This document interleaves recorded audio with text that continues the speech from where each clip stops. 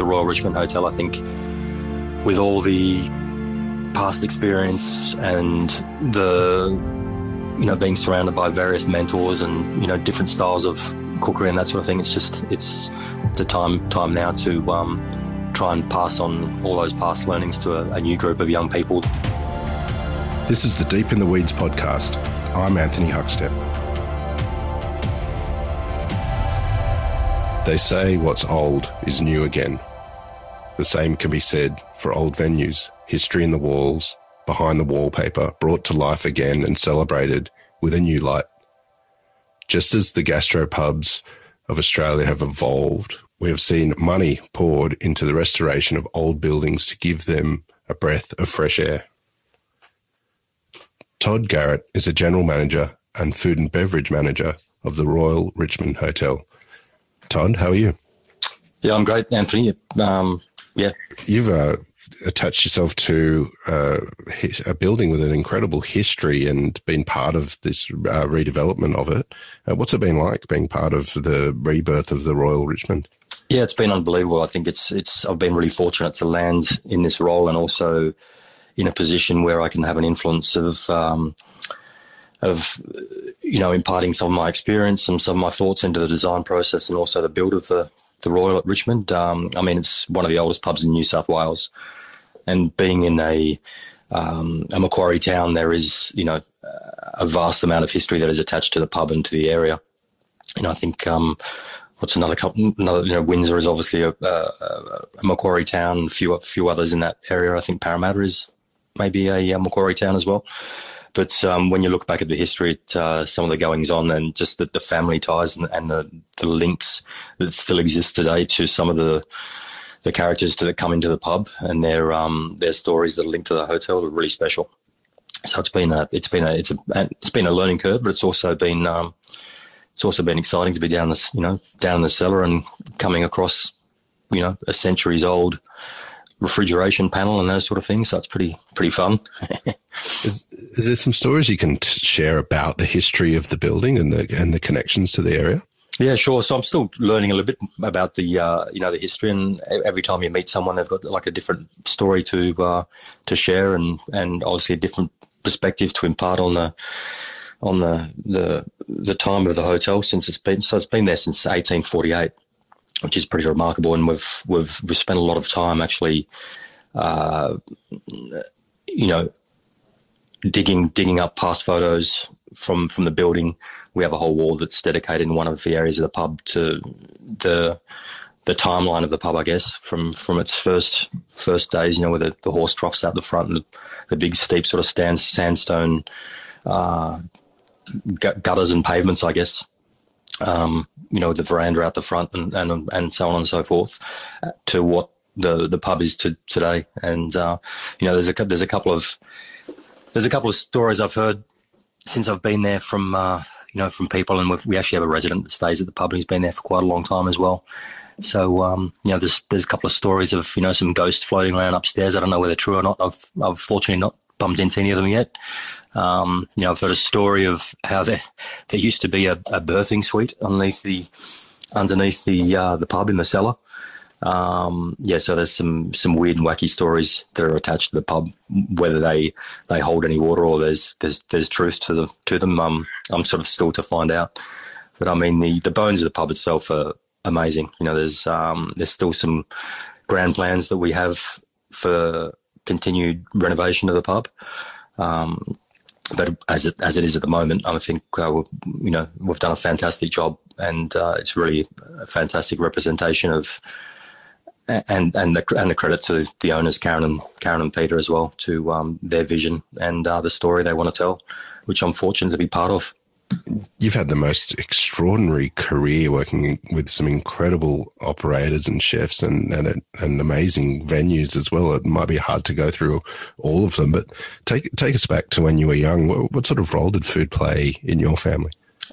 Nothing extraordinary. Mum and Nana were always pretty active in the kitchen. Nana was actually an amazing cake decorator. She used to do wedding cakes for people, so that I guess there was some sort of spiritual attachment there from an early age. But apart from that, the sort of the clear memory I have is from being at school and doing one of those, what do you want to be when you grow up type things. And more, first of all, the usual thing was a policeman, because I had an uncle who was a policeman at the time, and I really looked up to him and the shiny, the shiny uniform and all the shiny, buttons on the uniform and so forth, and the polished boots, and sort of loved that and spent a lot of time around that as well. But then, I sort of always wanted to be a chef. Like I vividly remember drawing a picture of, a knife cutting through a tomato when I was about 9 or 10 or something. And then made some scones one day with Nana, and, she gave me the big G up and said they were the best scones she ever had. And I don't know where they are to this day, but I still do enjoy making a scone. But I fell into it. Like did the old, back in the day, we were still doing what they call it, like a work placement from school at year 10. And I had no real desire to go any further than that. I sort of wasn't particularly enamoured with the thought of going on to year 11 and 12. And I, you're familiar with Canberra. I actually did my apprenticeship at a Carousel on top of Red Hill, which back in the day was a classic French old school restaurant where we had guéridon service. We did flambeing, everything cooked to order, all the sauces made to order. So it was, the foundations were, pretty strong from the word go. And I really, was immersed straight away with working with a lot of European chefs. And I mean, a lot of the kitchens in Canberra at that time were run by European chefs, whether they be, Italians or French, or in the case of my original boss, Jean-Pierre, he was French-Swiss, or Swiss-French, I should say. So he always said to me that, hey, you do the right thing by me, you stick with me, I'll make sure that you get set up and we'll send you off overseas, to where I basically learned his craft in Switzerland. And that turned out to be the case. He teed me up with a job in Switzerland, and I arrived in a massive hotel kitchen on my 19th birthday, I think it was, to start in Switzerland. So it was a real eye-opener. And I mean, it was a real gift too, because I was in a position where I could learn another language, and I picked that up pretty quickly, French. And I mean, it's one of those lifelong skills or talents, or whatever you want to call it, that's stuck with me. And whilst I don't get to use it so often, it's still there. It's still deeply entrenched. And whenever I pick up a book still or watch a movie, after a few minutes, I get back into the swing of it, and away you go. So it's been really fortunate for me, from going from a position where you can, pick up a knife and learn how to turn a potato or make a tomato rose or any of that old school stuff to it just felt right at the time, and it still does. Like it was a great learning curve, and particularly to be exposed, I guess, to those French traditions at an early age was amazing. I remember having a meal actually on one of my first days in Switzerland with Jean-Pierre's parents. They picked me up and went there for a Sunday lunch. On the banks of Lake Geneva, looking over to Mont Blanc, which was spectacular. And we had braised rabbit and all those kind of things you sort of just hear about and read about, and that was just a regular Sunday lunch. So I mean that history and that culture of European cuisine, I guess, is I was super lucky to be exposed from that from a really early point in my career, and particularly in that hotel restaurant style, you see the traditional. If you're working in garde manger or the larder, you're cutting steaks to order, you're running them over to the section, all those sort of, old hierarchical sort of roles within a hotel kitchen, which put you in good stead for the rest of your career, really. You worked in Michelin star restaurants in Austria and France. What did you take away from those experiences? There was something I always wanted to do. It wasn't until much later. I'd sort of spent a lot of time at Pier. I'd been there for 5 years with your old mate Hodges, which was eye-opening. And Steve and I remain very good friends today. But that was a fairly seminal time in obviously fish cookery also, and being given the opportunity to work in such an amazing establishment and groundbreaking at the time that Pier was. I was married by then. We started a young family. My former partner is from Austria, and we thought we'd take, you know, like a sabbatical year and go over and work over there. And worked in some time in some Michelin establishments there. Some good, some not so good. Particularly the Austrian experience, I thought was a standout. I was working in a place called Obertauern, which is in the county of Salzburg, in a 2 Michelin star place, so run by some brothers who'd been there for many, many years. Obviously, been in their family for many, many years, and it's just that experience of kind of almost being cooped away. You get up in the morning and you trudge through the snow to get to work. It's still dark. You fire up the stove. It was very, very modern still. Like this is back in 2000, so it was very progressive food by then. But just to see the way that that training and that almost like military precision is applied to everything that's done, whether it's the receival of goods, the storage. I mean, all those things that are taken for granted in kitchens, really of a good caliber. But I mean, it's just a real eye opener to be exposed full time to amazing produce that's coming directly from farms, or like a cellar out the back that's just uniquely there for the storage and ripening of cheese and all those amazing wonderful things that you get to experience in Michelin starred environments, I think. And then I guess one of the other massive eye openers for my time there was I got the chance to work in a pastry shop in my former partner's hometown of Hallein in County Salzburg as well. And that pastry shop had been there since like 1740 or something in the family. And originally they only just used honey and there's no kind of sugar at the time, essentially. So their trade was in candles and gingerbread, and that's Herr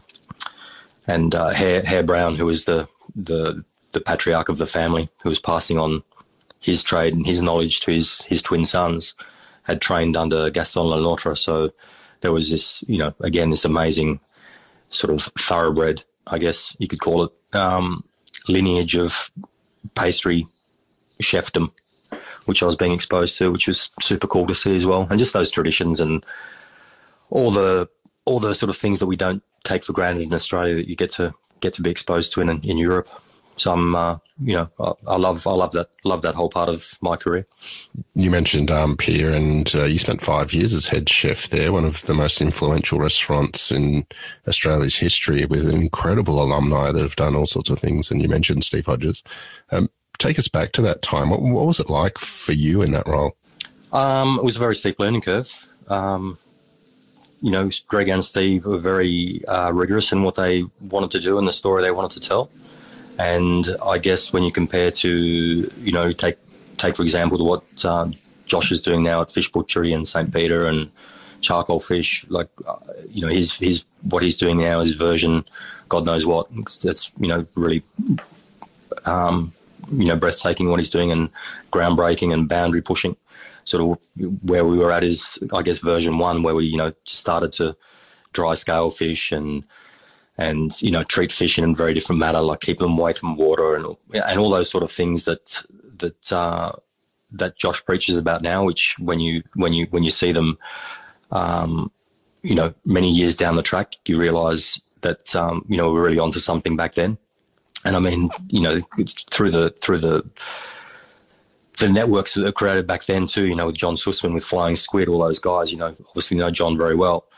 They've done so much, particularly for the seafood industry, and bringing greater recognition and greater importance to our seafood stocks. I mean, even back then, some of the products we saw back in the day, and I'm talking this is back in like this must have been like 91 or 92. Like some of that product you just don't see anymore, unfortunately, because it's been, the resources have been poorly managed, or the stocks are dwindling or whatever. Look, there's been a massive change, but things obviously, the ship's being righted a lot now, but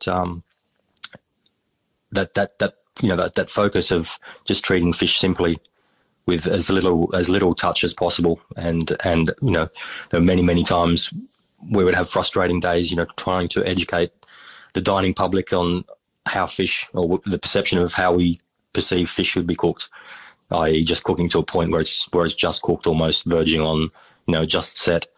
So there was some some interesting service, to say the least, with Mr. Hodges and Co. You spent time with Neil Perry and Andy Evans at Spice Temple as well. How different was that compared to the kitchens you had been in? Yeah, that was kind of like a brief, sort of almost a segue. I'd finished up our time in the restaurants I'd previously owned with Tracy Trinder and James Hurd. We'd been in business together for about 12 or so years across a various number of establishments. And I'd sort of just looking for a bit of a breath of fresh air or taking time out to reassess and take stock of, what was going to be the next stage of my life and where I was going to go from there, I guess. And, I'd known Andy for quite a few years by then. We used to play some late night ping pong across the road from Buzo, which we owned, at the Light Brigade Hotel. He was chef at the Light Brigade at the time. So we used to spend a fair bit of time hanging out after work, drinking beer and playing lock-in ping pong, which was good fun. And so we'd always remained in contact, and I just sort of fell into a part-time role at Spice Temple. I'd never really had the opportunity to cook Asian food before, and particularly with all the various styles of Chinese that I believe they master at Spice Temple. Like Andy's an amazing chef and has an amazing affinity with the ingredients they use at Spice Temple, and obviously they're using the best that they can get. The beautiful fish from Corner Inlet, everything that Neil has championed for so many years. That was a great experience, and just being able to sort of finally understand and apply some of those techniques in a more Western way as well, and just get an understanding of how things are treated in an Eastern kitchen, I guess. But I wasn't there for that long, probably about 9 months or so. But I really enjoyed the time there, down in the depths below Bridge Street there.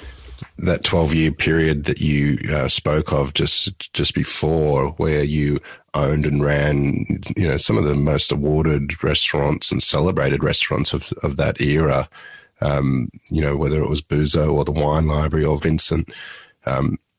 Tell us about that period of time. What was it like being caught up in that energy and the creation of those venues?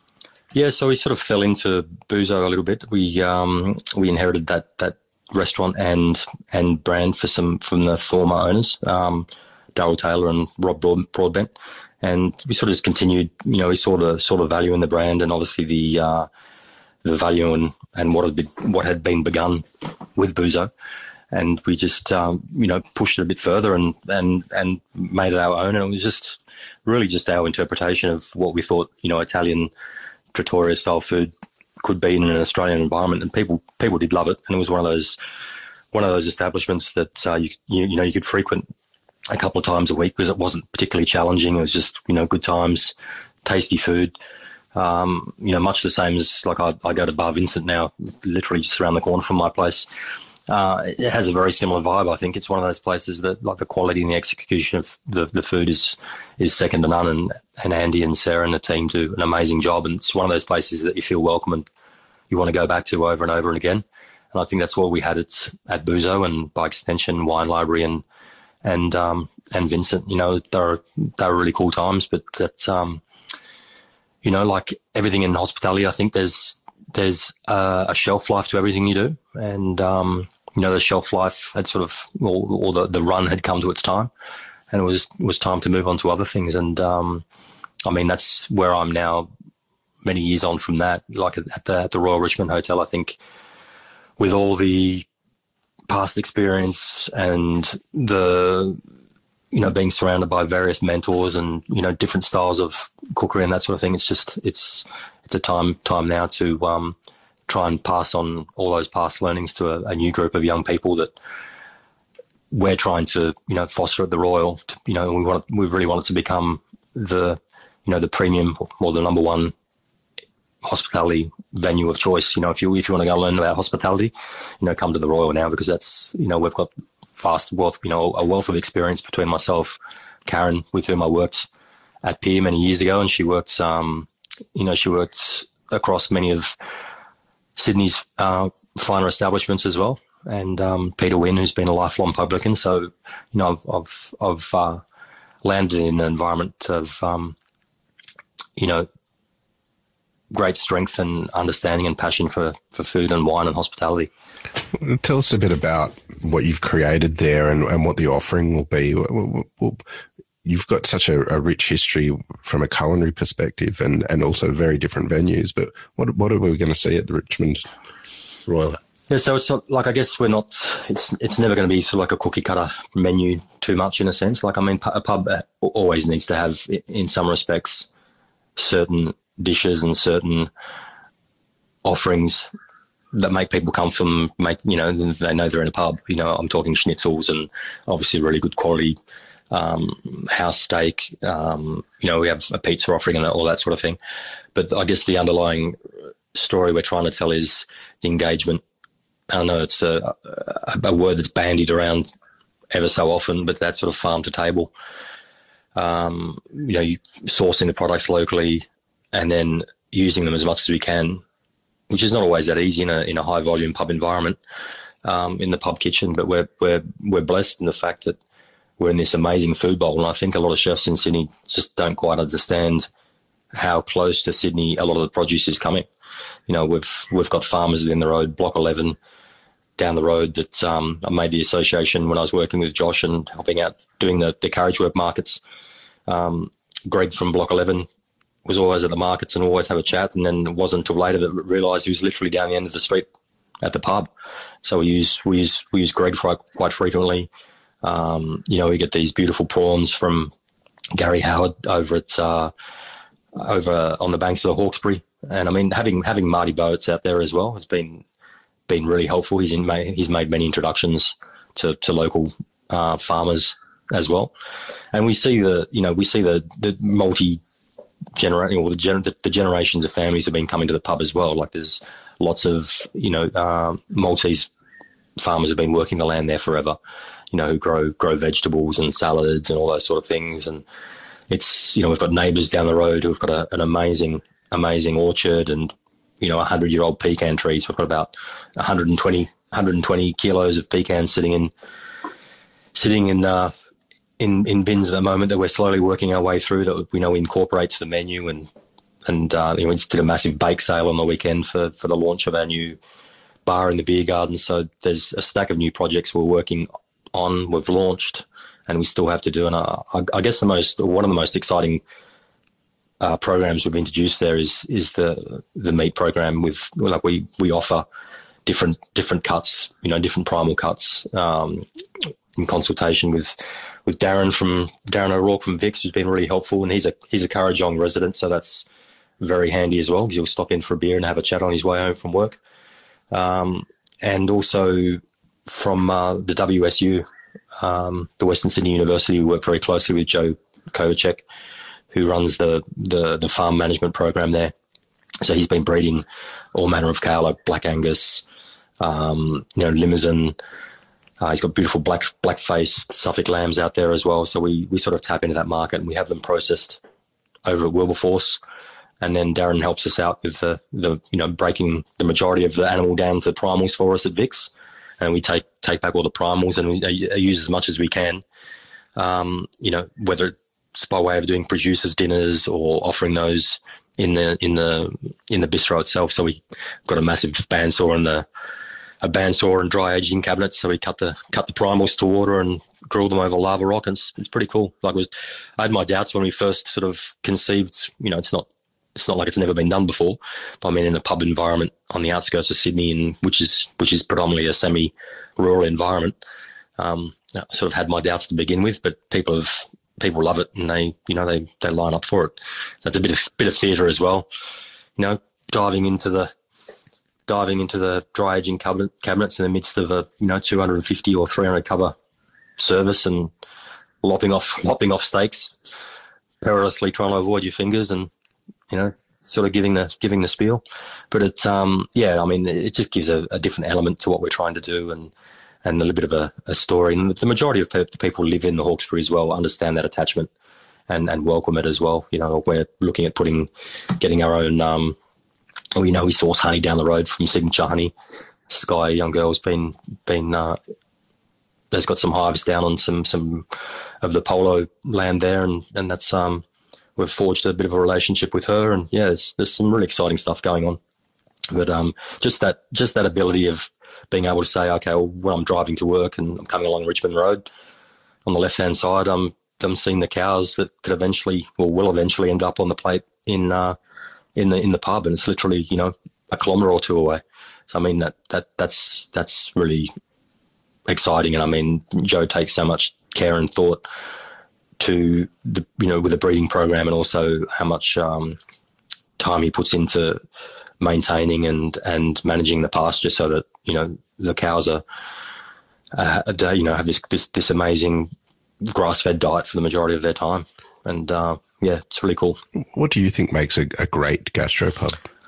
Well, I think it just comes down to the hospitality, really. I think I wouldn't really call what we're doing like gastropub. You know, there's still a strong focus on being just your everyday pub, but there is also, you know, I guess with the meat program and a couple of other things that we do, there is a lot more craft involved, I guess. Like, you know, we are making puff pastry.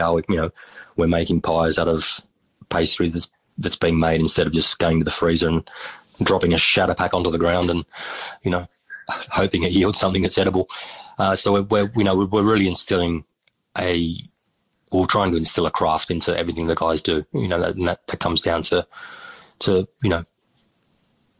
in the future we want to have a bakery on site. Well, not necessarily at the pub, but very, very close by, so that we can, you know, sort of continue that and sort of leave some sort of legacy for the young guys who are starting to come on board and they've embraced that. And I think you know, people who live in the area, and, you know, you have to like, Richmond is still a little bit of an island in some respects. You know, it's still 30 minutes from Penrith. It's still, you know, it's kind of its own little town. It's got its own little vibe going on. So in some respects, yeah, people are seeing the pub as a little bit more of a night out now, which is really encouraging. And then, you know, we take that time, you know, we're making our own sausages. It's just, I think, you know, the gastropub thing is just about wanting to instill some craft into everything that you do and making it as homemade, I guess, as possible. And that comes down to like all the preserves we do and the pickles and all those little bits we do that we can offer in a retail setting as well, at the bistro counter. Everything that kind of makes it a fun place to work. I think, you know, from a chef's perspective, I think if you're going to go to the Royal and work now, at least you're going to, you know, pick up some skills that you may not have otherwise. And I'm very fortunate to have Jo Ward from Bistro Rex, and like formerly of Claude's, and, you know, who spent many years working with Chonglu as well. So she's an amazing craftsperson, and she's a very good friend of mine as well. But we're extraordinarily lucky that she can afford us like 3 or 4 days a week, and she's really taken on that mentoring role in the kitchen, which the young'uns are appreciating. The last 2 years have had an incredible impact on everyone on the planet and those in the hospitality sector. What sort of impact has sinking your teeth into this project had on you during this time? Yeah, well, it's been very stop-start. Like originally I was really involved in the project to set up the kitchen and design the kitchen, and you know, one thing turned to another, and the conversations evolved and ended up becoming the general manager, which is a novelty, and also the opportunity to learn something of a new set of skills. I mean, I've run businesses before, but this is, you know, same sort of skill set in a very different environment. There's definitely some trepidation to begin with. Like, you know, everyone knows that in pubs, a little bit what goes on. Like if there's a bit of, loose banter, or, you know, some elbows that go the wrong way, everyone knows what can happen. So from that perspective, there's a lot to learn. But, you know, for the majority of, you know, the people are very well behaved. I was a little bit concerned when I first started there. Like I'm not the biggest guy. I'd never be able to, you know, jump into a ring with anyone, nor would I want to, nor is that my role either. But I mean, it's like there's some big individuals out there that can be a little bit intimidating sometimes. But yeah, it has been stop-start. Like obviously in that area, there's, you know, been COVID. We were really lucky in the sense that we retained a lot of the staff, even post this last, this other lengthy lockdown. We only lost about 1 or 2 staff members out of about 40, which was incredible. Which means I think that the staff are really buying into what we're trying to do, and they're part of, they want to be part of the story and part of the growth. And they, for the guys who are looking to make a career in hospitality, they're sinking their teeth in, which is awesome to see. But in amongst that, we've had the floods. Had the big floods back in when was that? In probably April, I think, or around that time. And then the fires, prior to the pandemic as well. So it's a very resilient community out in Richmond. Everyone sort of jumps in and helps each other, and we've tried to do our best by supporting like a lot of the local organisations, the RFS. Particularly with the Freeman's Reach RFS, we have a really good association with them now, and we organise events to help raise money for them. And it's all about, that's, I think, one of the major roles of a pub is, that real community engagement.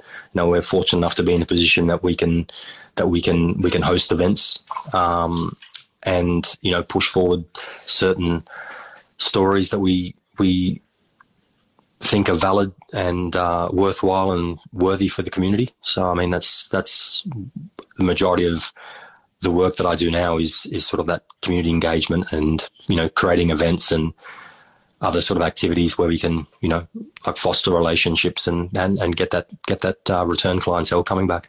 You've had an extraordinary career, and there's venues that we just haven't even had a chance to even mention during this conversation that you've been part of. But what is it that you love about what you do? I think it's just the diversity of the role. I mean, I don't think I've ever really worked I've always been a hard worker. I've never been shy of doing the hours or, putting in the time. But this role is really something that is, an all-encompassing role. Like, from sorting out DJs to, keeping an eye on the food and beverage, what's going on there, to, working on the wine program and the cocktails and training and project managing renovations, all that sort of stuff. Like I just love being engaged, like all the senses being engaged and having my fingers in many pies at once. So, whilst you definitely make mistakes and errors are made, you're learning all the time. And I mean, at for the time that I've been in the industry, that's the thing that excites me the most, is the continual learning process and the ability to keep on learning. I mean, I haven't lost my passion to cook or to be involved in the kitchen, so I'm really fortunate from that respect as well to be able to dip my toes in there every week and help out with the Sunday roast and all those things, all those little bits and bobs, and hey, I want to do this on the menu this week. Can we try doing this? And just get me the ingredients together, and we can make some pastry or we can make some donuts or whatever it is. But it's at least it engages everyone, the whole kitchen get involved, and it keeps me sort of in touch with that side of things. And I think it's a role that you could do this role in the city, but it would probably be more just purely admin, I think. Whereas this, it's very hands on, so to speak, still.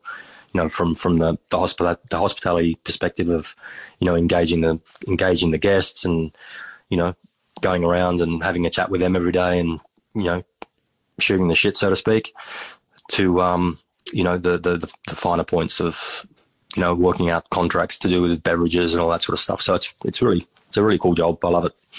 Well, the redevelopment and what you've created there in one of Australia's most important pubs in a historical sense is pretty extraordinary, and I look forward to seeing what you do over the next year with it. We've loved having you on Deep in the Weeds today to hear a bit of your story. Oh, my pleasure. Thank you. Please keep in touch, and we'll catch up again soon. Will do. Cheers, Anthony. This is the Deep in the Weeds podcast. I'm Anthony Huckstep. Stay tuned as we take a deep dive into the lives of the incredible people who ply their trade in the food and hospitality sector. Special thanks to executive producer Rob Locke for making this all happen. Follow us on Instagram at Deep in the Weeds Podcast. or email us at podcast@deepintheweeds.com.au. Stay safe and be well.